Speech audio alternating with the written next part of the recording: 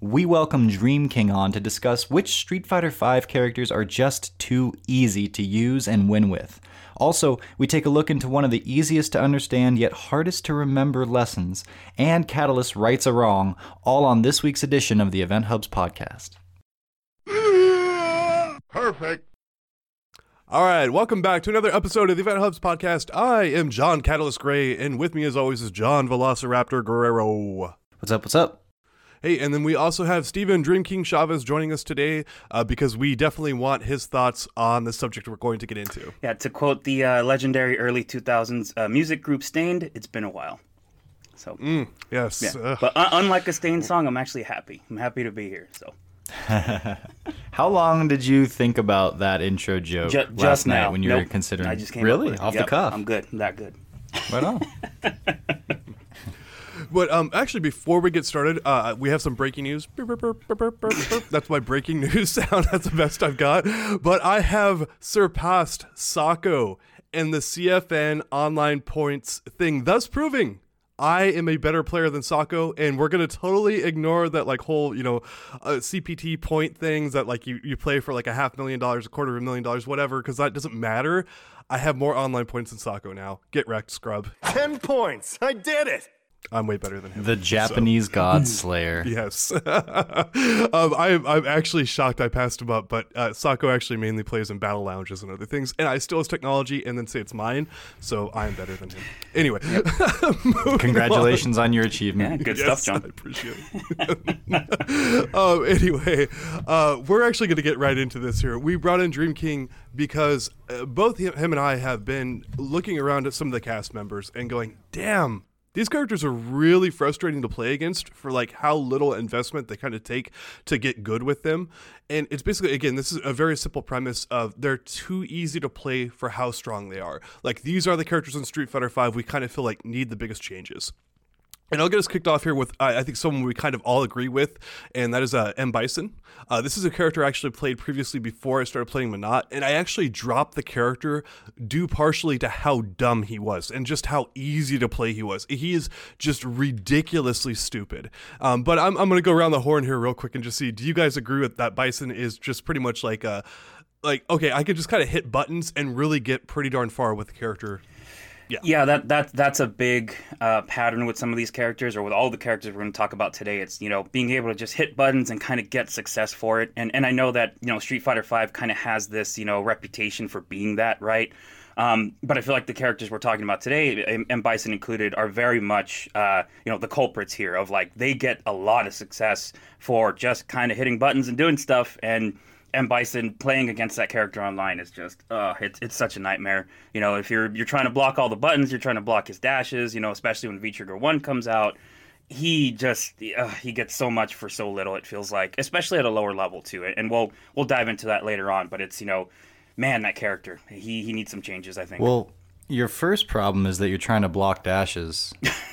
I'm trying to block everything. I'm just hoping I could survive, and I usually don't. Yeah, no.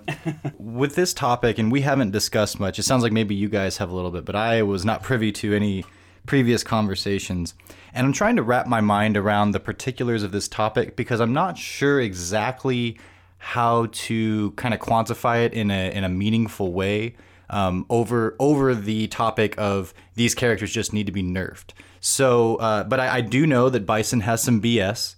And I do know that he has some really good strengths that are fairly easy to do. But I would like to hear your argument for the character before I kind of make a judgment one way or the other.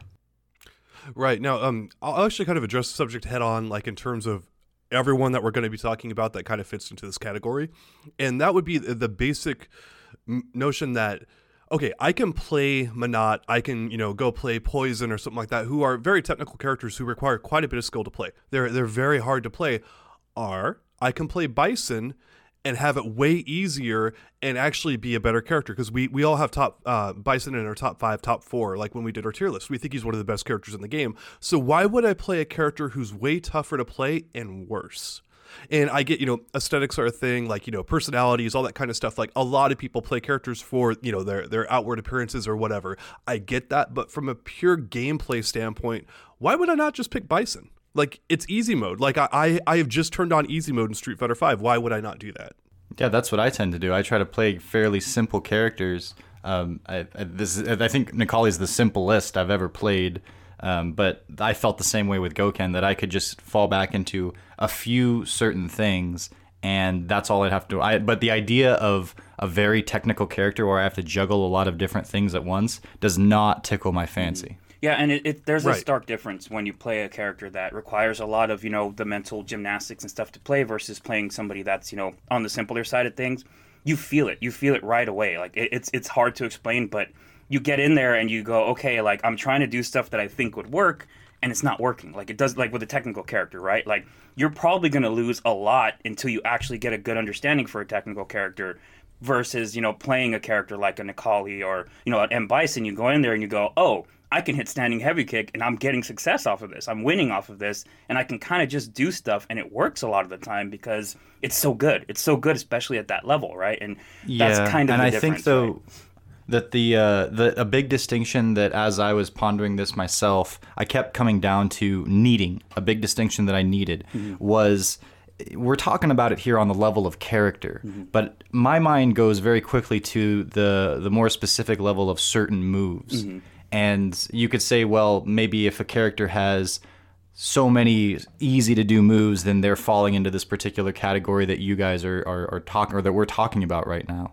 But I've found it, as I explore, to be more helpful to look at specific moves. But I'm not saying we need to do that here. But I want to hear your argument for M. Bison and the rest of the characters that you have on the list, though. Yeah, I mean, the main thing for Bison, I think, is his normals. I mean, there's how many things can you change in these games that would dramatically alter how good a character is? And we've seen that before, right? And then how many things can you give to Vega and still not have him be a good character? You just kind of never know where it's going to end up. But like where I actually would start it with Bison is mostly his normals on block and somewhat on hit. I love Nick's line about Bison, and he's like, "Why is Bison always smiling? Because he's never minus." He's never always negative. he's never negative, and it's just like, Always that character- positive, yeah. yeah, that character is just freaking insane. And when he gets in your face, and it's just like, okay, so maybe you increase the pushback on his normals, maybe you do this, maybe you do that, and I do try to steer away a little bit from hardcore specifics because we don't know how that stuff is actually going to add up. Like, we think in paper in our minds, like we go, okay, yeah, this is what you need to do, but then you actually put it in practice and you go, oh crap, like I just Vega'd this character, like that's not good. So I do try to give Capcom the benefit of the doubt there of terms of not giving them specifics, because they're actually able to make builds of this stuff and test it out and have some other things where we're not able to do that. We're dealing strictly with theories and on paper and other stuff like that. So I do think there's benefit in discussing some specifics, but I do try to steer too much from that because it's like we just don't have it to play test it, right? Like we can't get into that. So for Bison, you're saying that his up close pressure with his, where he seems to lock you down for days, and that is pretty much the case. What it comes down to is you either have to V-reversal one of the heavier moves, or you have to make the decision: will he continue the pressure and steal the pressure back away because he's so positive, or will he make the true block string?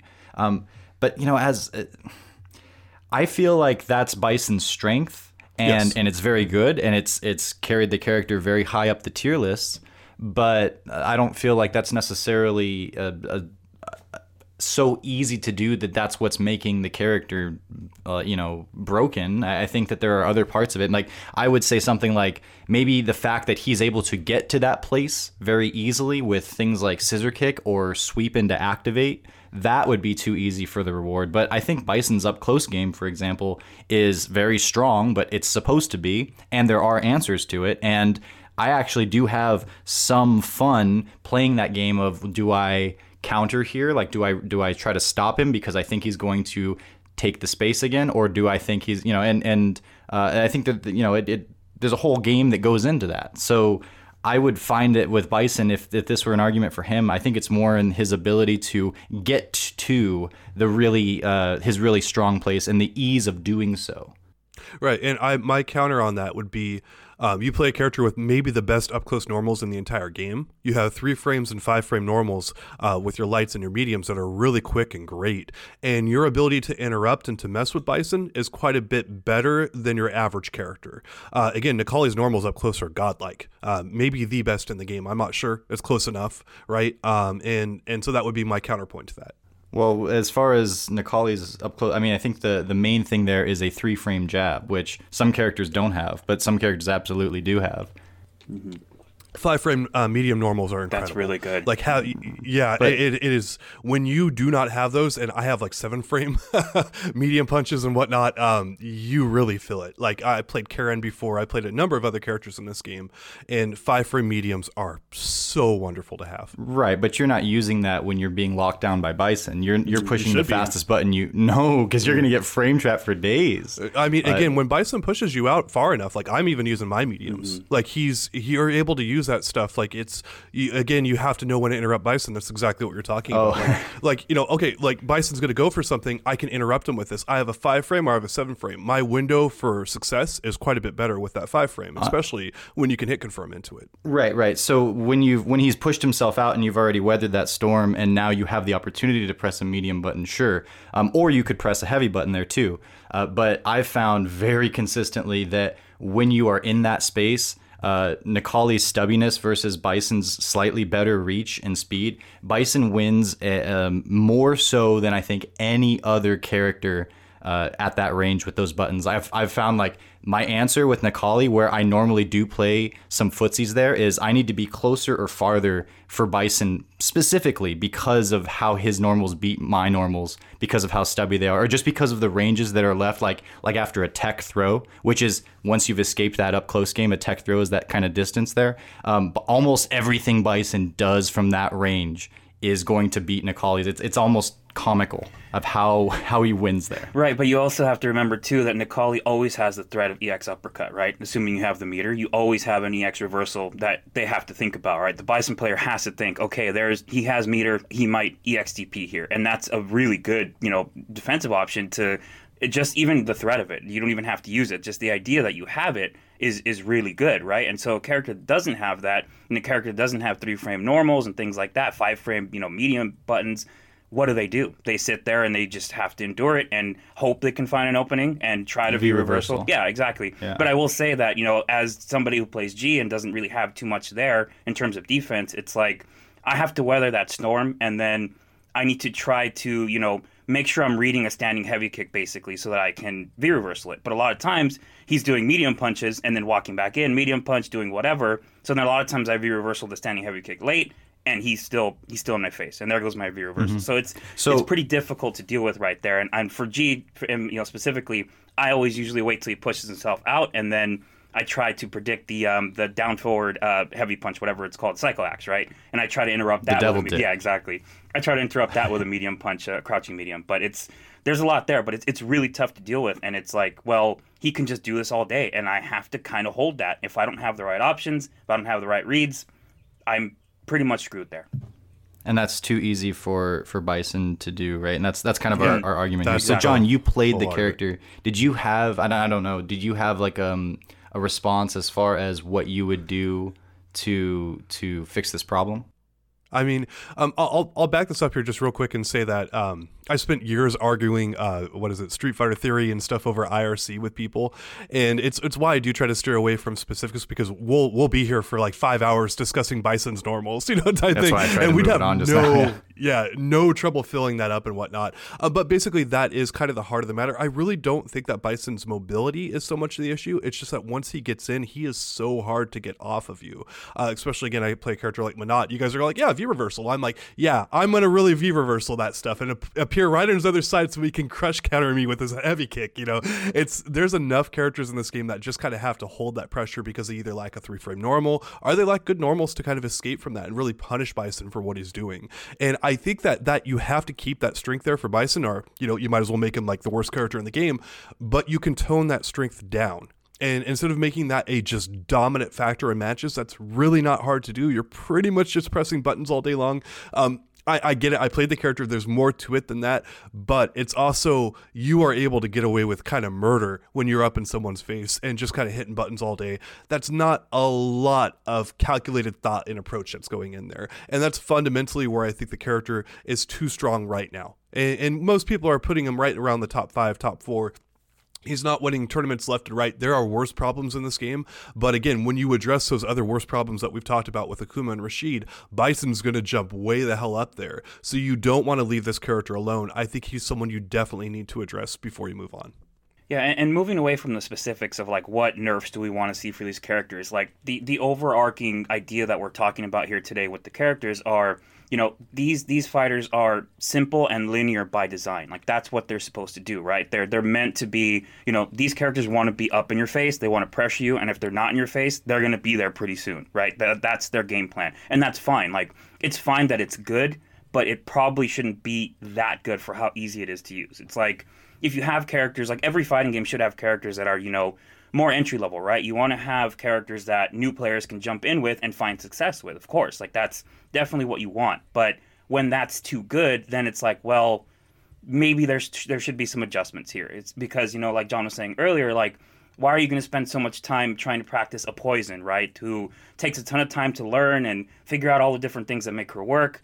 And then, you know, versus playing a character like Bison, who's top 5, potentially, right? And especially with, you know, the tournament scene, what it is now in esports, like you don't have that much time to risk that stuff, right? Like you want to get in there and make sure that you're winning optimally. And why are you going to spend all this time learning a super technical character that's probably not going to get you as far when you can just pick up a character like Bison, play him, you know, play really well. So yeah, your incentives are backwards at that point, and that leads to bad character variety and usage, and that hurts your game. You know, that hurts your game from a viewership standpoint. It hurts it from a DLC sales standpoint. It's like, well, I've got Bison already. You know, I've got these other characters. Why don't I play them? And I actually wonder if Capcom took this into account, real quick, with Ed and Falk. Were they actually designed with this in mind, that these characters are easy to play, so we're going to make them worse? And most people have Ed and Falk as actually bottom tier characters in this game. There's very few people that I see out there like, oh yeah, these characters are great, you know, type thing, or even mid tier. Most everyone's got them near the bottom of the list. It might not be rock bottom for everyone, but they're near there for most people.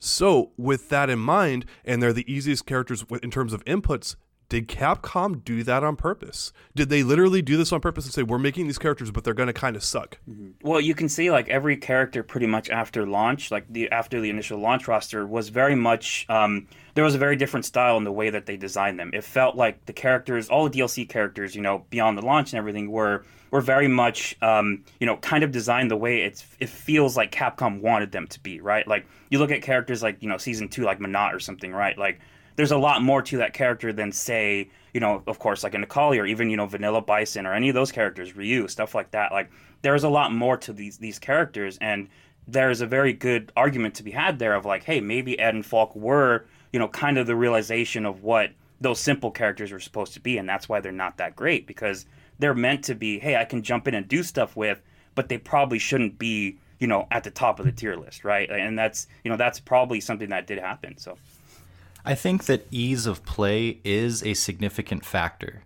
And I think that it does go into the entire equation of, well, everything that we're talking about, and the attractiveness of a character to people that might play them, to the feeling of balance, all of these things, it's relevant. But as to how relevant, I feel like it's a fairly small like part of the whole balance, or question of balance. I think you can use it a little bit because of the sense of satisfaction of doing something and because of the sense of justice when it's being done to you. But here's a way of looking at it. Pick one of the lowest hanging fruit examples in the game of something that's just way too easy to do that gives someone way too much. What's one of the things that comes to you guys' heads? Just anything. V-trigger activation. Sure, V-trigger activation. So, and in any specific character, we'll say G's low rush or something like that, because that gets a whole bunch of flack. We will. Sure. Yeah. Whatever. We could say Macaulay's Roundhouse. That's fine too. I It doesn't agree. like. So, okay, now what if in the next update they made it so that you still had that, and it still existed exactly as it does now, but it required a series of very intense and strict inputs that a lot of players couldn't do, but some could, maybe like 10%, who knows? But and then it happens to you. Do you feel like, does your reaction there go, oh, but that was hard to do?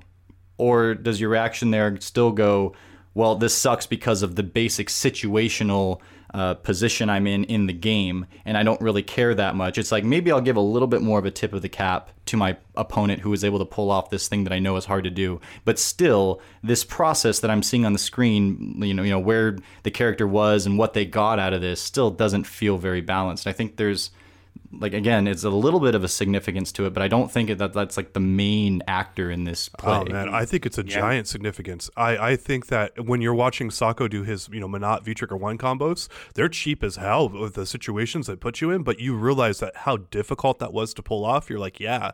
And Capcom's history and fighting game history has been locking down very powerful techniques behind an execution wall.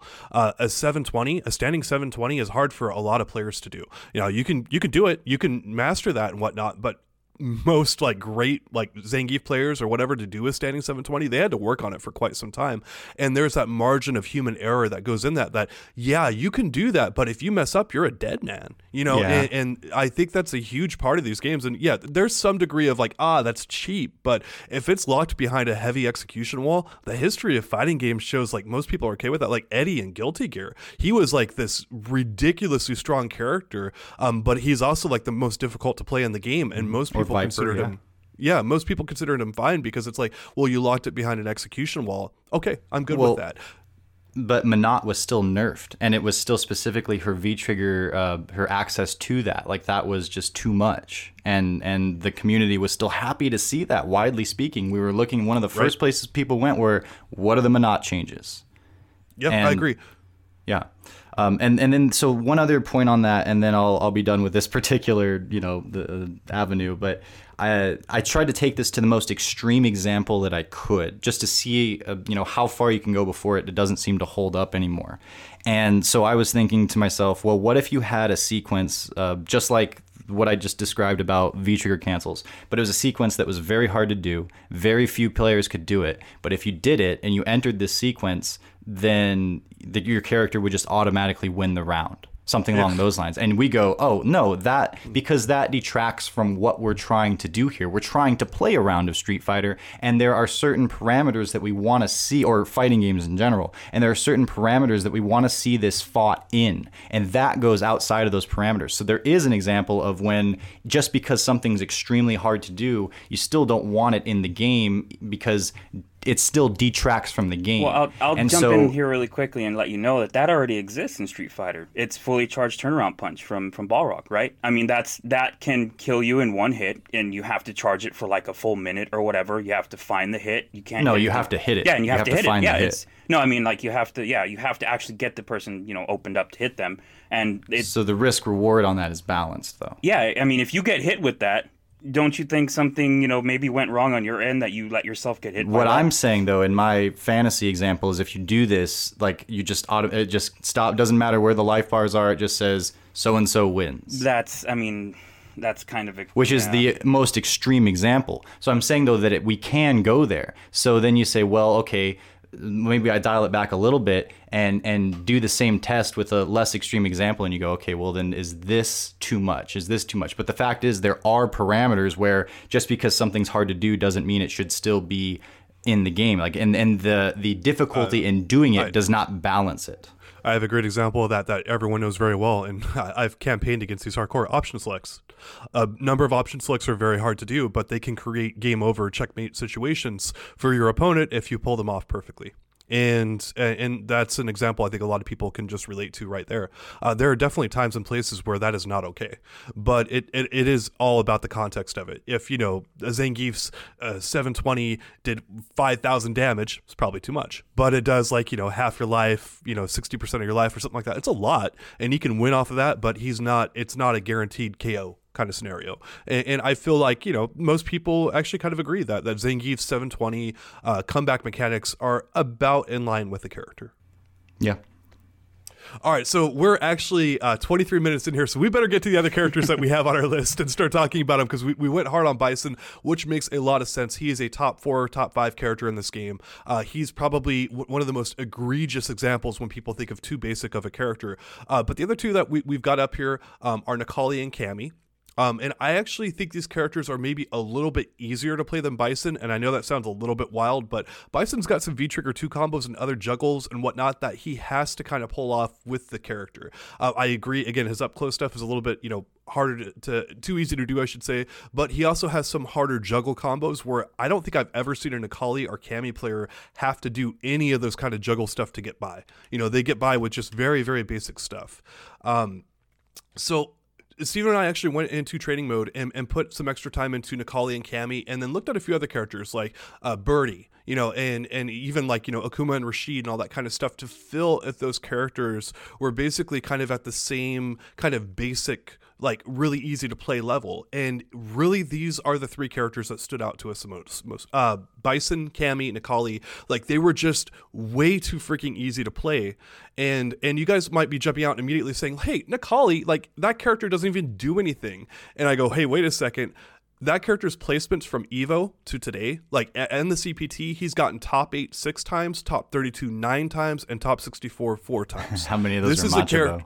Yeah, well, I mean, it's a bunch of other people too. It's Phenom, it's a bunch of other characters. And Phenom's like, been using Karen almost exclusively this year. He's made Necalli actually in a few tournaments since then, and he uses Necalli actually still quite a bit depending on the matchups and stuff like that. He is more Karen right now, but again at a tournament, I don't think he played Karen a single time, and he actually played just Necalli in that span since Evo.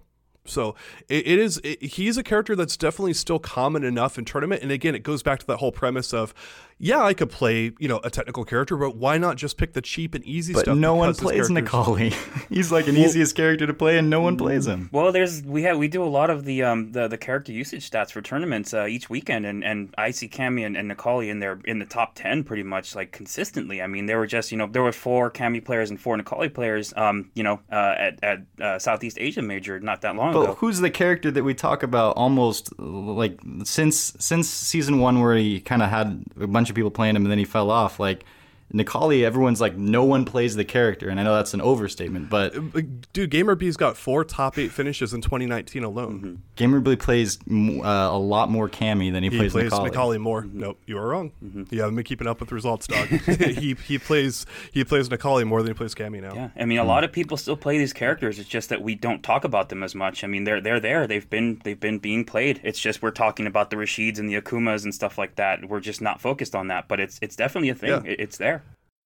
We had Necalli at 13th overall on our tier list. Cammy was 7th, Bison was 4th. These are strong characters. These are not characters that are just like sitting there not doing anything. I just ran down the stats there.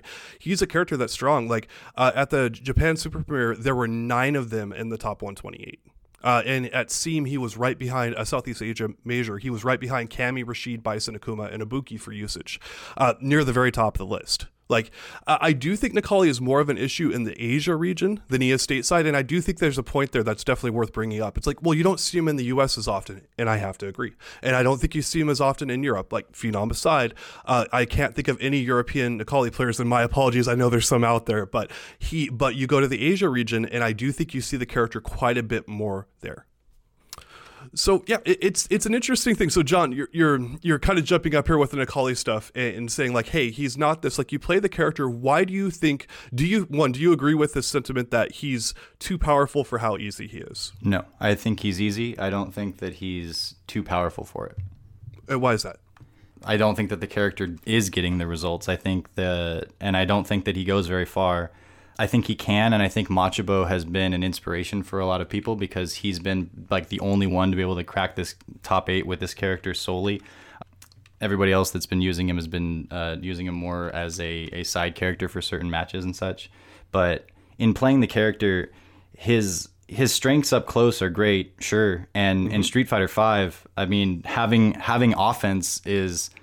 like, everybody has that, man. Like, Alex can melt you when he gets up in your face if he's got 50-50s to play off of. Everyone knows that. But it's like, how easy is it for the character to get into these positions? How efficient are they once they're there? I think it's all a combination of all of these things together. And I don't think that when you put it up with Necalli and you measure the character, I don't think that his ease of play is is making him a broken character by any means. And I don't think that he's even getting the results to where you would call him a broken character. Oh, so going back to the crux of our argument here, that we say he's too easy to play for how good he is. Like, what incentive would I have if I'm at the character select screen right now and I don't care about the aesthetics of the character, I just care about winning? Why would I pick Menat over Necalli? If you only cared about winning, then you would pick the best character in the game. Right. But let's say, I agree with that. Now, you would pick the best character if you only care about winning, but let's just say that I like Necalli, like I'm between Necalli and Menat. There we go. I combined their names there. I'm between the two characters. Why would I not pick him over the character that I have to put less effort into? Yeah, well, in a specific situation where you've made it where it's like, well, it's between two specific characters and the person's motivation is this, and there's like a bunch of qualifiers, then yes, the answer is going to be Necalli. But when the average person goes up to the character select screen, first of all, most are not picking Necalli or necessarily all these super simple characters.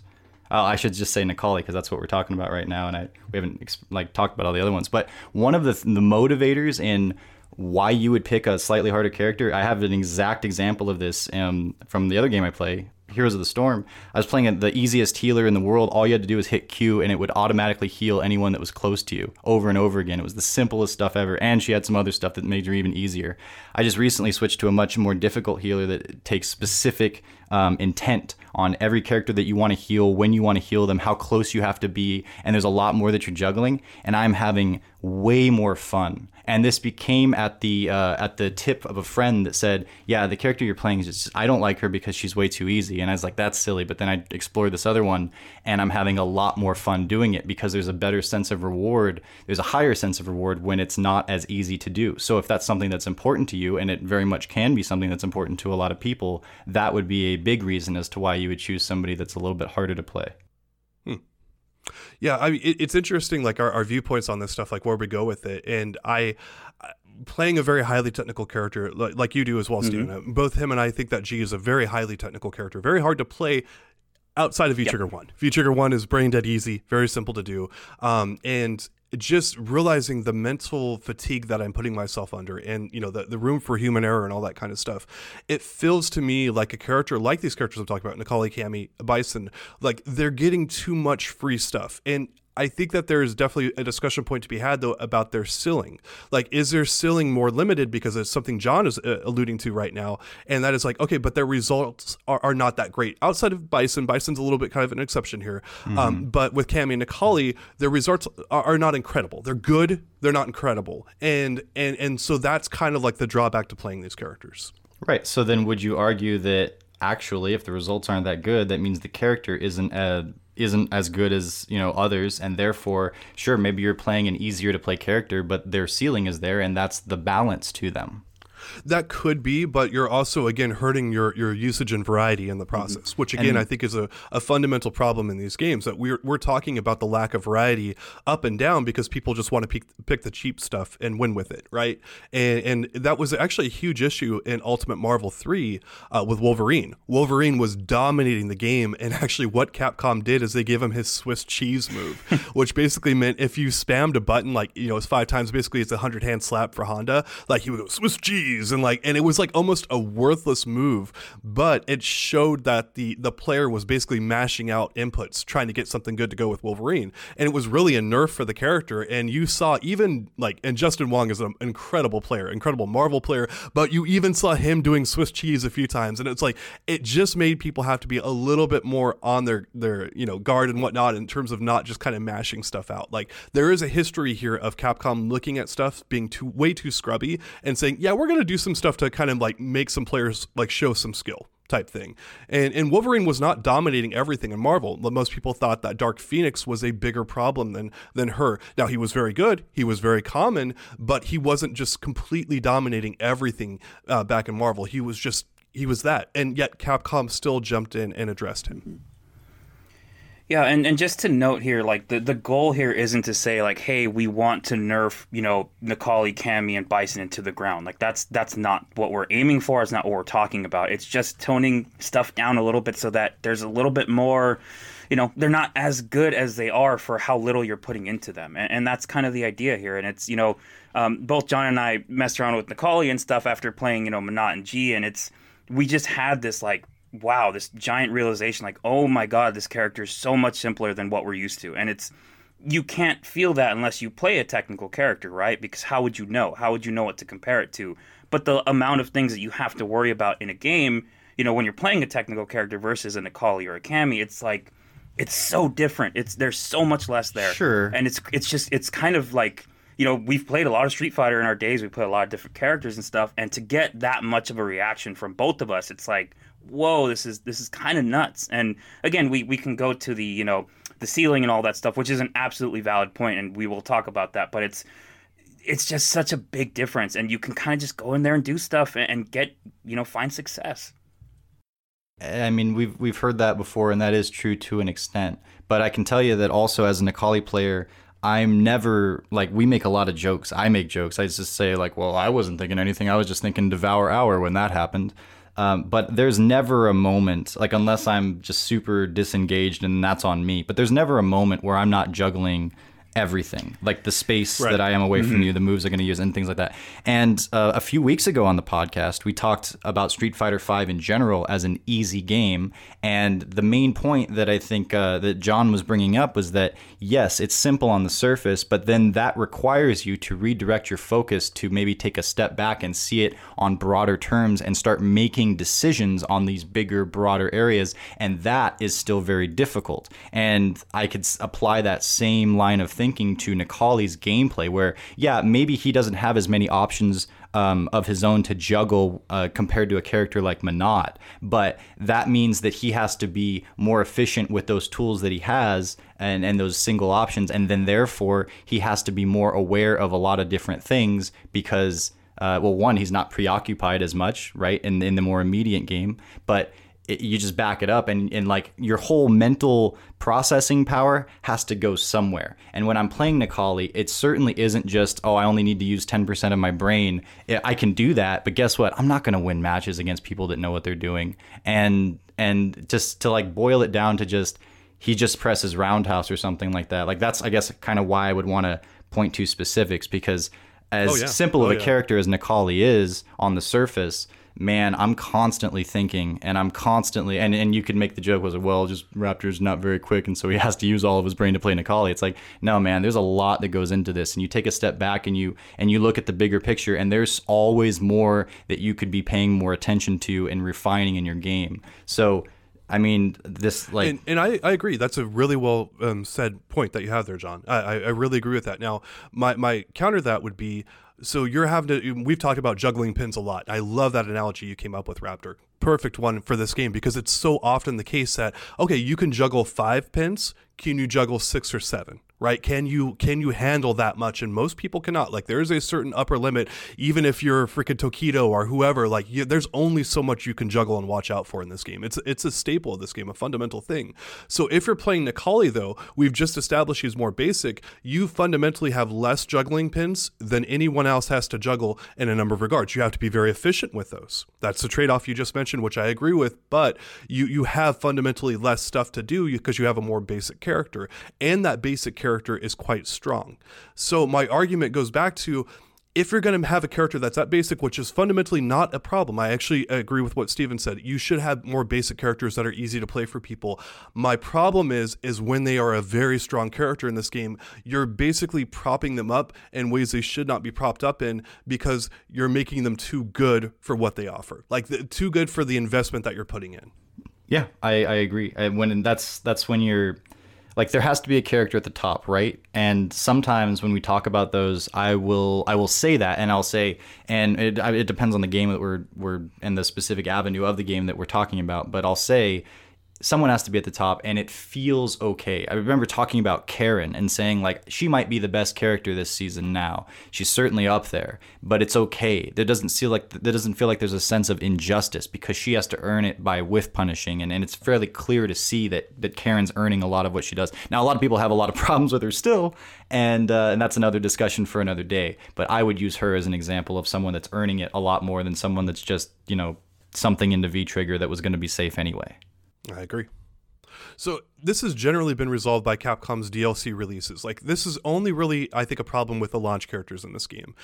Looking through, I could not find a single DLC character who falls into these categories. We looked, like even Abigail or whatever, but it's like, well, Abigail's not that good anymore. No, right? like Balrog was, Abigail was. Well, those characters exactly. both had things that were just ridiculous. But if you looked at the stuff that was, G. yeah, exactly. G's a perfect example. He has V-Trigger 1, which is pretty ridiculous. You know, there are some side effects to that as well, with it being a 3-bar and getting it later in the game and stuff like that. But that V-Trigger is still pretty bullcrap.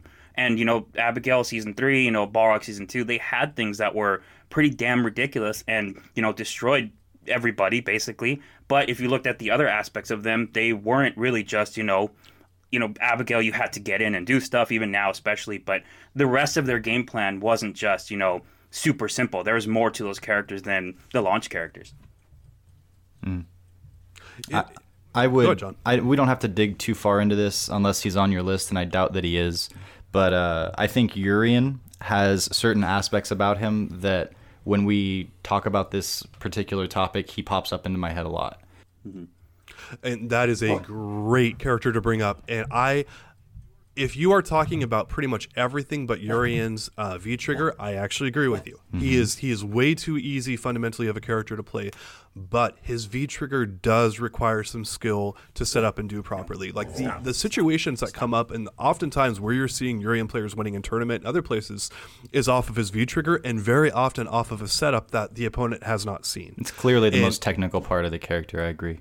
Hands down. And if you've seen Urien setups, you know that he's going to walk back and he's going to freaking overhead you into his, reflector, right? Like, you've seen all that stuff before. The Urien players have to get pretty creative, and they really have to mind their spacing and what they're doing at that level. And I went in there and tried this because Dream King here would troll me with freaking Urien. He played Season 2 Urien. Oh, he is a scumbag. Like, you guys have no idea. Oh my gosh, this man.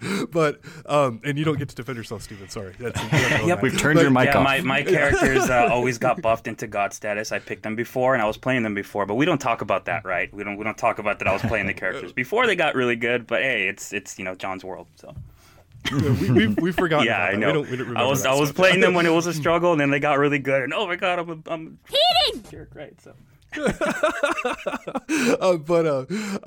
That is one thing I did go and mess around with quite a bit with Urien. Is I'm like, ooh, this stuff it's hard to set up, and if you're off just a bit of it, like, you're losing that reflector. You have to have positioning, you have to have fairly tight setups and other things like that. An EXDP, a super, even a V reversal will get you out a lot of the scenarios that Urien can throw at you.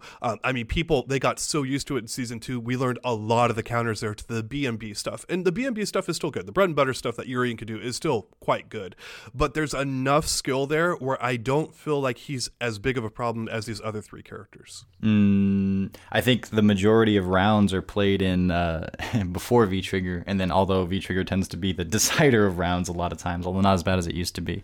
But I think Urien, out of all the characters that I went through a period where it was Birdie, and then a while that it's Rashid, and a lot of others have been up there, but I think Urien makes me feel the most not robbed, because that kind of already has its own identity in our vocabulary when it comes to Street Fighter V, but just like, he does these moves that he just tosses them out and they happen to work, and that comes in his normals. It comes in like most of his special attacks. They don't carry enough recovery to justify them. And you just see Urien players.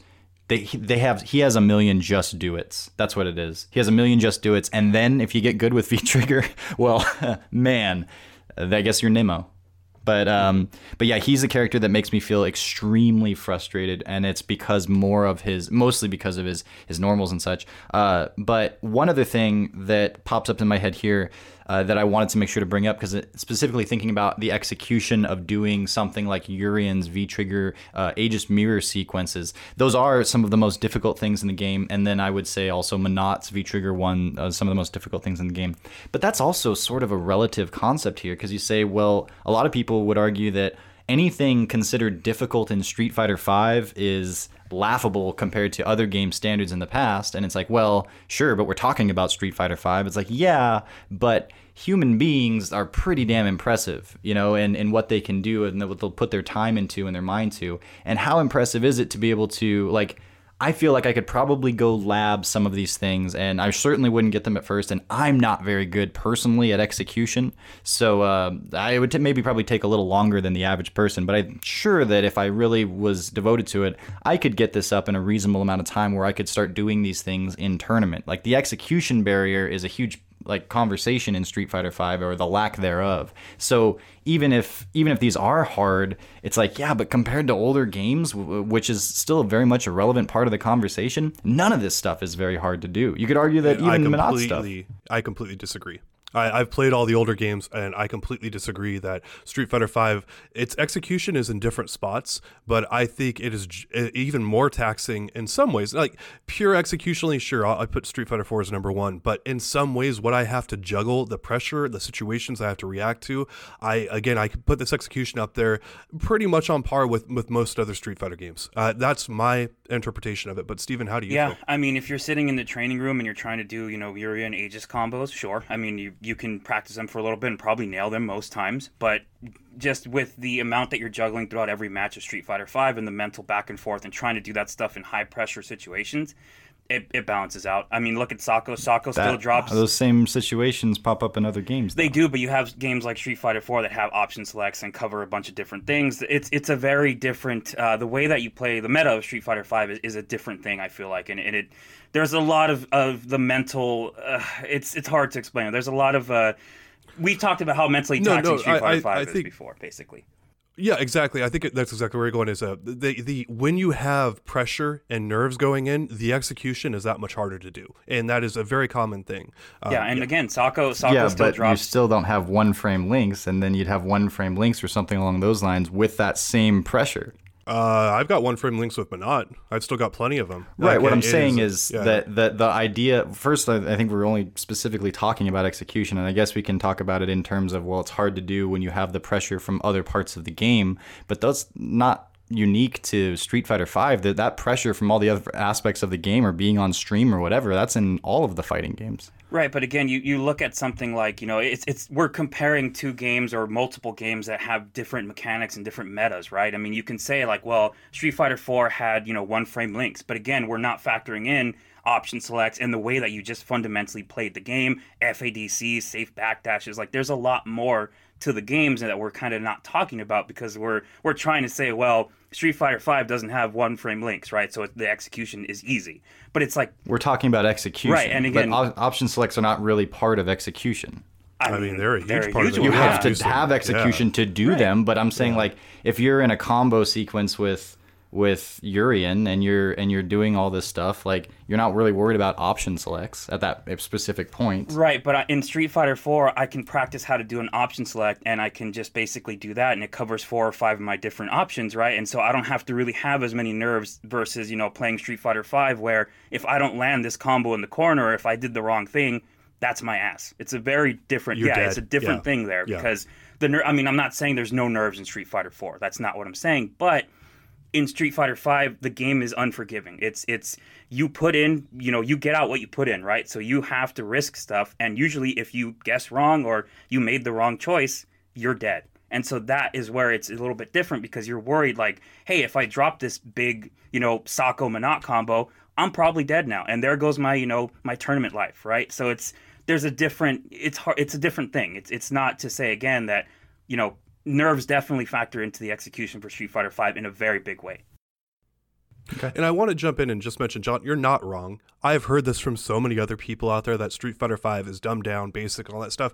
And enough people that I respect where I'm like, yeah, I don't agree, but I also agree with Steven where it's a little bit apples to oranges. I've heard this enough in the community where it's like, yeah, I have my own personal feelings, but I can't completely discount it, because it's like, enough people have said it where I'm like, yeah, I get it. And I do wonder the reasons for it. Some of it might be the character you choose. Some of it might be, your personal experiences. I'm very tainted because, again, I play the most technical character in the game. So it's like, ugh. And when I was playing Bison, I really felt it. I was like, this game sucks. I was not, again, I dropped Bison for how basic he was. It just was not a fun experience. And I'm like, ugh. So your experience could be heavily tainted by the character that you use, I think. I agree.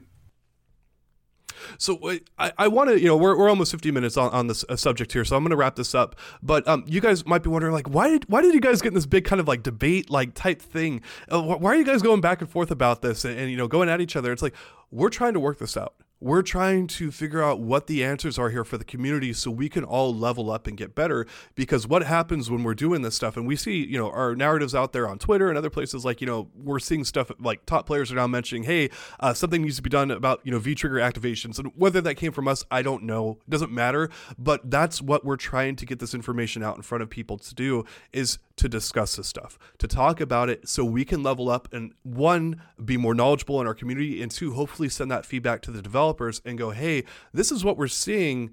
Like, can you guys either address this or talk about like what's going on, and we all get better. The games get better. All this BS that we're dealing with, is it actually truly BS, or is it like a legitimate complaint? We're trying to work it out here among our team. We just talk about this stuff constantly. It's so important that we work it through, and then we're able to present much more factual, and like accurate information to everyone, and so that's how come we go about this stuff. It's how come we're 50 minutes into the subject. It is the stuff we talk about behind the scenes. But I can also tell you guys that there is a ton of love and respect around our team, and we go at each other like this because of how much love and respect we have for each other. I know it's kind of like ironic and whatnot, but like we respect each other enough to like argue on this level and like take everyone's arguments and viewpoints into consideration. I respect you guys. Yeah, I respect you guys. Now you guys all suck and your opinions are terrible. Yeah.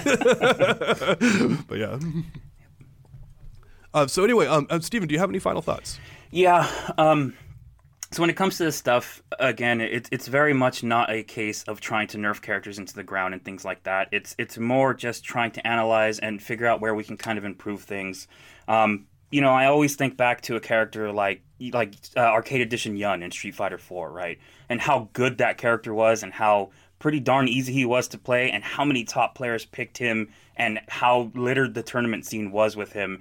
And, not to say that these characters that we're talking about today are that character or like him, but that's what you want to avoid, right? I mean, that's the whole thing. You don't want to get tired of seeing the same characters over and over again, Rashid. You just don't want to, right? I mean, it just makes everything feel stale, and nobody wants to watch it, and that's not a good look for the game, and not a good, look for the game's health. And yeah, so that's kind of what we're looking at with stuff, and why we're talking about this in the first place. Mm-hmm. Yeah, I think. Do I get final thoughts too? Of course. Oh, okay, cool. So I was thinking,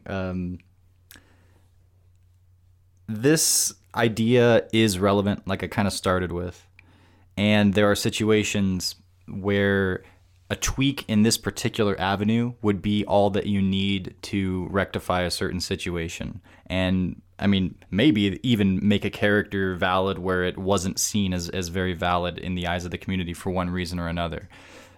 And I think, again, it is a factor, but in my mind, where I'm trying to get an idea of how to balance Street Fighter V overall better, I don't think that this is the most efficient route. I think that there are some very specific situations, but as like a blanket approach, or even as like one of your lead approaches, I don't think that approaching it this way will get you the kind of results that you need. I can't see, by coming from this angle, I don't feel like I have the tools to fix things. So but I do agree that there are very much like this is absolutely a thing. It just isn't the main thing when it comes to balance, for whatever that's worth. All right. No, that's well said. And again, it's why we're doing this. We're trying to come up with different viewpoints. There are plenty of holes in all of our theories that we're putting out here. And we're looking at Capcom and going, fill in the blanks, ask, like, why don't you have this figured out? It's hard. Mike Z, who has nothing for lack of an ego, and definitely putting opinions out there about how great he is and how great the products he is that he works on and all that kind of stuff. He's known for Skullgirls, but he even flat out said, and he said many times, balancing these games is really damn hard. So, that's why we're doing this. We're trying to get better, trying to get good, and there it is. But Steven, dude, thank you so much for joining us today. We really appreciate it. We wanted to bring you in and get your expertise. Definitely a lot of fighting game experience and knowledge, and yeah. So. Yep, always happy to hop on here and talk to you guys. All right, so next up, I did want to mention, I brought this up last week, and I said that Iwata had mentioned before he passed, of course, that players could not beat the first level of Super Mario Brothers on the NES, basically, and he actually did say it. You called it as fake news, and you were right, but he actually did say it. But apparently, it was satire, irony. It was kind of a joke of sorts that he was basically making, and of course, lost in translation, kind of thing. So I went back and looked it up because I wasn't sure. I'm like, well, John called me out on that pretty hard. I want to check it now, and you're right. I was wrong. I'm sorry about that, guys. I do try to research stuff in advance, but I mess up. And looking at all the major news publications when that kind of stuff happens and they don't correct it or issue an apology and they just try to bury it, I'm happy to be working for this one. All right. Well, there it is. Yeah, I suck. But anyway, moving on. John, you have a recent experience here you wanted to talk about with Street Fighter V and kind of the juggling act. Yeah, so we talk about that all the time, right? How it's a micro juggling act when it comes to how many different things you have to be aware of and then picking the right options and committing to them and things along those lines.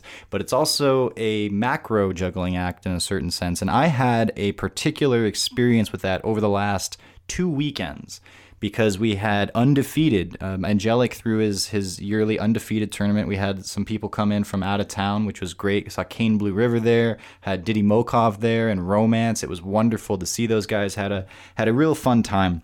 And I ended up losing to our resident Dalsum player again, and we go back and forth. He wins more often than I do, but we've gone back and forth in the past, and so it's been this, juggling, or not juggling, this pendulum swing back and forth, but it spends a lot more time on his end. And right now, that weekend, it felt like I had no answers to anything. And Necalli is regarded as a character that beats Dalsum, although I do well against other Dalsums. Like even Dankadia's online, it's like it goes in my way pretty often nowadays, but I cannot crack this one. His name is Akita, and you might have heard him. And then, of course, Diddy Mokov was there as well, and those two it was a Dalsum grand final, first of all. Ugh.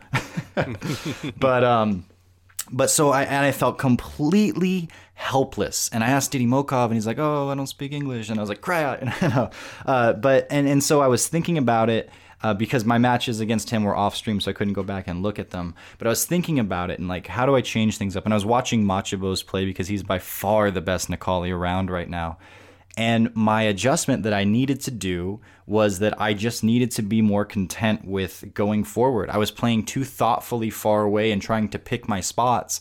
And the adjustment that I needed was, well, it's Dalsum. Put pressure on him. You're going to take a bunch of damage trying to get in, but you're going to get in, and then it's cool. And you need to be in that particular gear. So I spent a lot of time focusing specifically on that. Right? Okay, now fast forward to the following weekend, we have another tournament, and this one is here in my hometown, Tucson, and a couple of guys from Phoenix come down. Akita is not one of them, but there are other big boss from Phoenix, Yusuf, who is now playing Zeku, a very different character from Dalsum, comes down, and he's really the guy to beat at this particular tournament.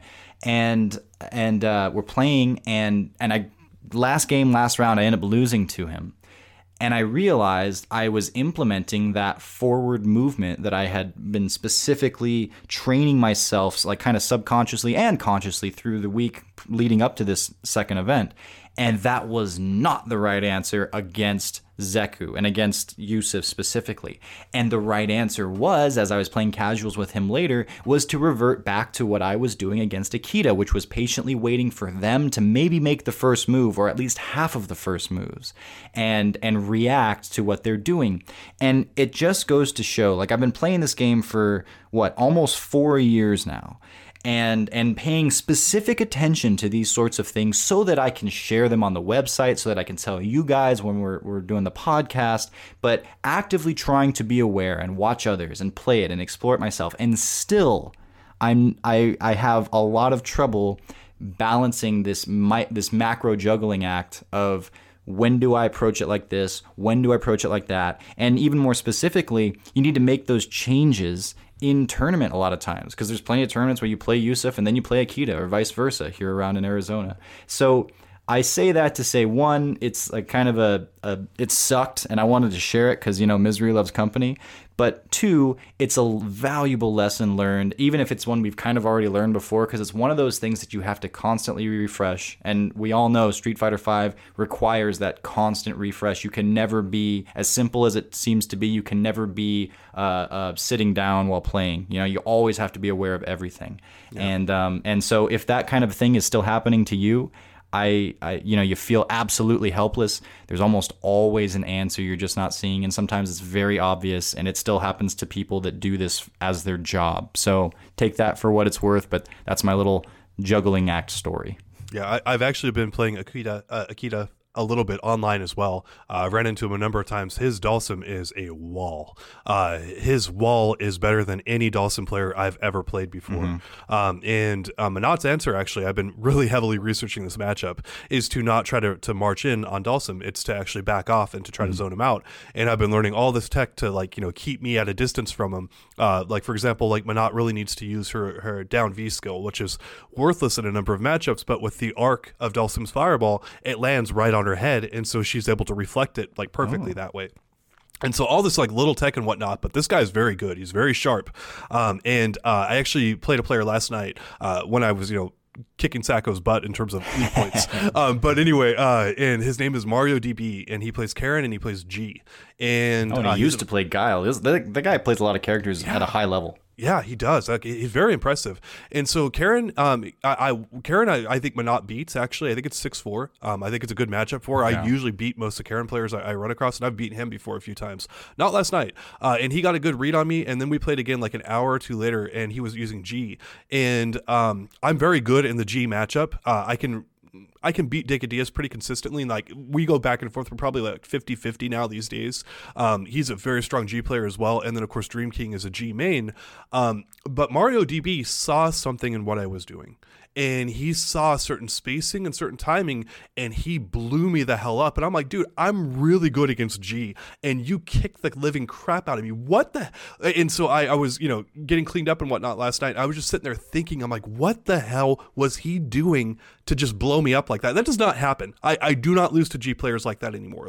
I know the matchup really well, but he did it. And it just made me realize that, yeah, I've gotten this far. I'm very happy with where I've gotten, but there's a whole nother freaking, hallway to go traverse and stuff like that and walk down of getting so much better. And it's damn it, okay, I'm happy with where I got. I thought I got a little further maybe than I have gotten, but I'm still probably going to lose to Sacco. But exactly, yeah. And it's not only that hallway's there. Sometimes that's in my case, that's a hallway that I've been down before, right? And I know these walls, I know these halls, whatever.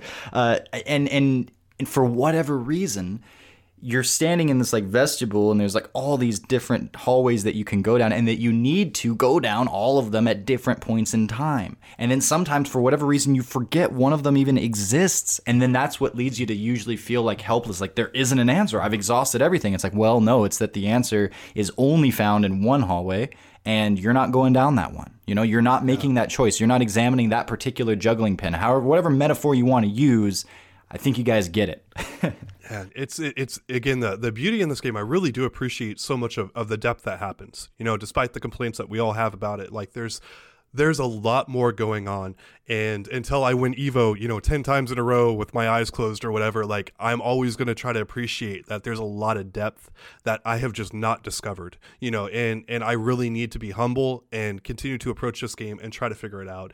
I joke about the Sacco stuff. That guy would blow me out of the water and probably, if we played 100 times, he'd probably win 99 of them. And if I got that one win, I'd be thrilled. We should try to set you guys up to play each other at Capcom Cup. Yeah, we'll see what happens. How sick would that be? I've got a man crush on Sacco, so I've had that for a while. But anyway, he'd just be all nervous and stuff the whole time.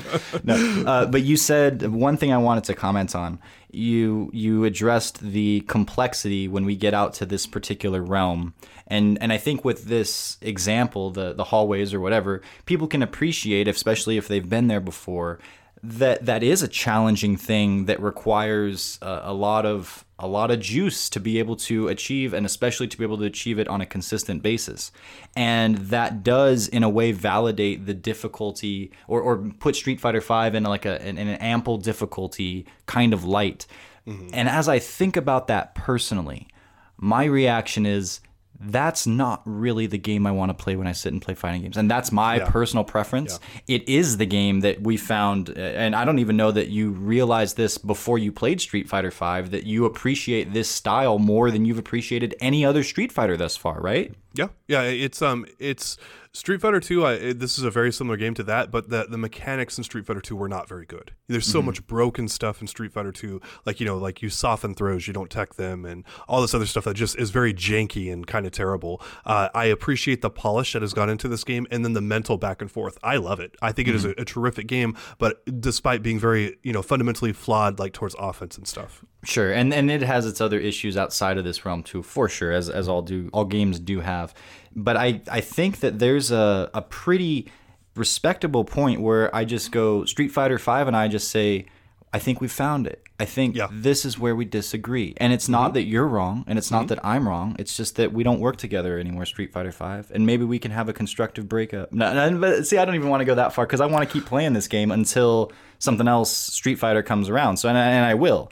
But if there's been this like war, I say this not because it's just the thing that I'm going through, but I bet you a lot of people in the community are feeling this. And I think maybe the answer that we've all kind of had but haven't dug down deep enough to get to is somewhere in what we're talking about here. That it's just, it's fine, but it's not the game that we were expecting. And some people are like, well, I wasn't expecting it, but I actually like it. And some people are like, no, I want to play what I'm used to or what I'm expecting. And that's fine too.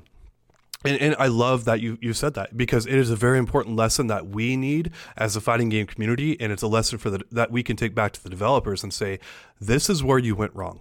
The game is too reads based. It does need a little bit more safety rails or something like that to kind of prevent like the randomness from happening. But I don't want to put words in your mouth here. Let's actually try to address this here a little bit, so we can take this back to the community, the developers, all that kind of stuff, and help put this out there in perspective.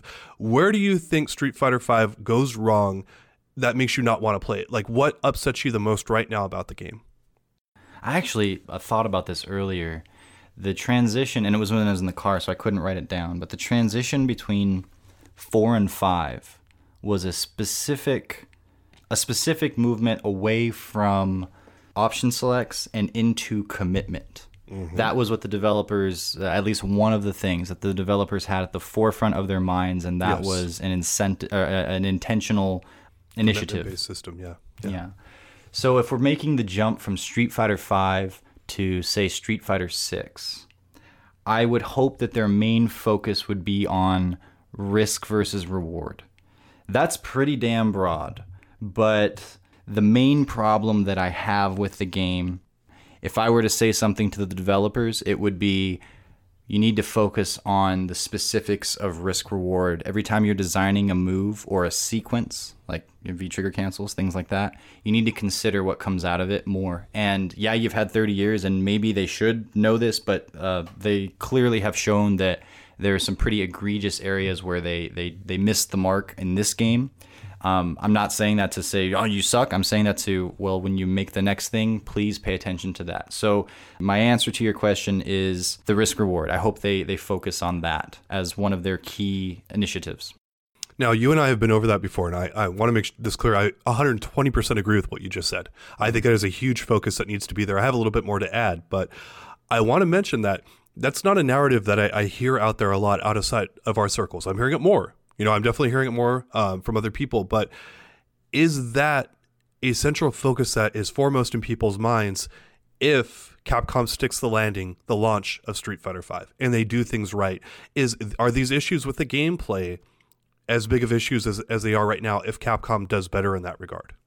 If Capcom nails the first impression, everything comes through thereafter in more rose filters, right? Okay. Rose-colored filters. Sorry, I know that you're all about Rose, and it's probably sad for you to hear me bring up her name. My bad. I just don't want anyone to bring her up so she doesn't get leaked. But I somehow tweet at Ono or something like that and like troll him a little bit. I don't know what I'm doing. I'm a crazy man, but yes. Yeah.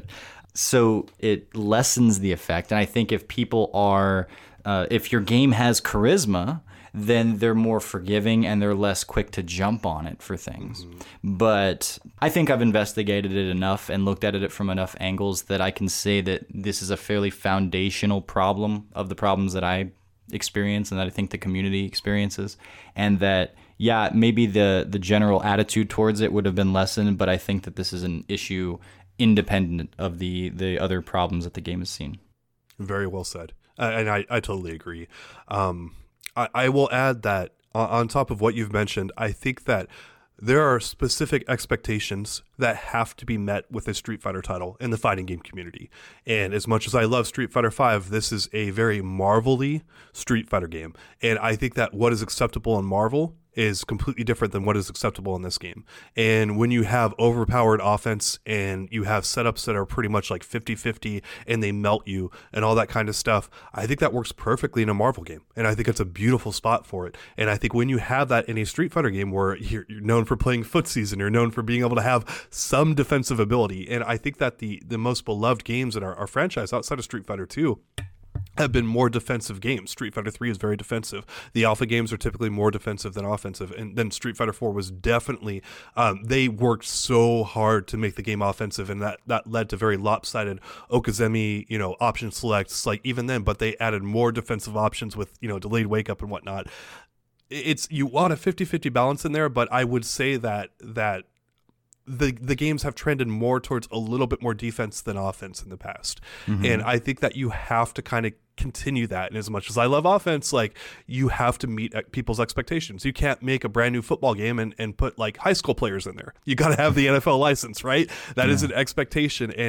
And the expectation is that Street Fighter is a footsies game. That is Street Fighter. This is where we learn footsies from. And when you mitigate that heavily with overpowered offense and other stuff, you're harming what Street Fighter is. And so I agree with you. I think that even if Capcom did stick the landing, this stuff would be coming back up. And we'd be like, what the hell, type thing. It doesn't fit the vision that we have in our head. And that's like, I've never had issue with people saying, I just don't really like the game. I love Street Fighter. I don't really like Street Fighter 5. And I go, yeah, I can't argue that.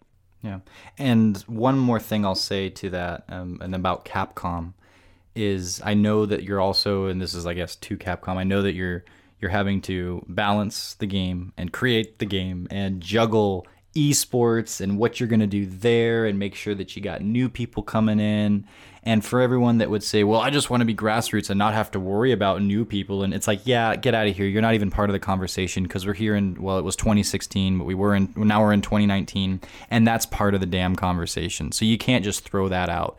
It's here to stay. It's part of what fighting games are growing into, and it's not objectively a bad thing. So I get that you're balancing all that stuff, and I don't expect a perfect product. I would just hope that we continue to move in the direction of perfection, and I'm looking forward to what comes next. And by that, I mean not only whatever Street Fighter 6 is or the next thing, but whatever they update Street Fighter 5 with. If they continue to balance it or change the mechanics or whatever they end up doing, I'm just looking for progress, and I'll be happy with progress. And they've done a lot right, and they've made a lot of progress in recent times with this game. Look back at how it was in earlier seasons and the stuff that we complain about now, and look back then, and you just like, I can't even believe it, So I do appreciate, I don't think I say that enough, I appreciate everything, from Capcom, that they're still doing this and doing all these things. And it's like, it's not all bad. It's just that we focus a lot on the negative because we want it to be changed and move towards the perfect realm. So, right. Yeah.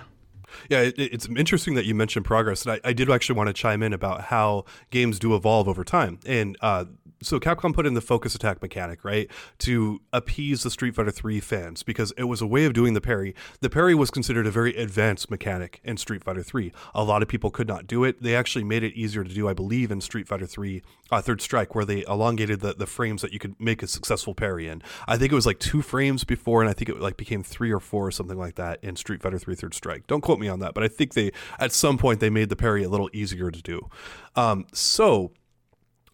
The focus attack was made to kind of appease the parry users, right? And to also give, a technical skill thing, the focus attack, dash cancel, all that kind of stuff. And then you had the level 3 focus, which was an unblockable attack for every character in the game. And Capcom figured out that meaty unblockables could be very powerful, and they needed something to offset that, and so they put the invincible backdash into Street Fighter 4. Being a Rose player, the invincible backdash became a very notorious part of her gameplay, and a number of other characters too, and it gave you this really brilliant defensive mechanic that was probably a little too good for every cast member, and I think Capcom realized that and nerfed it down maybe a little too much in Street Fighter 5. But they did nerf it down, and that is where I'm going with this. Is like, this is how games evolve. Like, we want a focus attack mechanic. We want it to work this way. This is why, but it's so strong, we need to implement something else now. And that is what the developers do, right? And so you're never going to end up with a perfect game in that scenario. You're always going to be adding in different things and taking away from others to try to achieve that balance of fun, interesting, and all that kind of stuff. And when Focus Attack was first announced, a bunch of Street Fighter 3 players were like, this is scrubby, this is stupid, this is a dumb mechanic, just give us parries. Parries are perfect, they work great. Well, parries weren't perfect because a lot of people did not play Street Fighter 3. A lot of people thought the game was too hardcore, too intense. A lot of problems with the parry thing. Yeah, at a Grandmaster level, when you have incredible players playing it, it was a great mechanic. I loved doing a great parry. You know, there's so many great parry moments outside of Evo, moment number 37, like where you're just so in awe of the read and the counter that someone did there. It just, there's some brilliant moments that happen, but they did not happen enough at lower levels, so Capcom needed to dial back that mechanic. We got focus attacks, and Street Fighter 4 ended up being maybe the most technically, executionally heavy fighting game that Capcom has done in the Street Fighter series.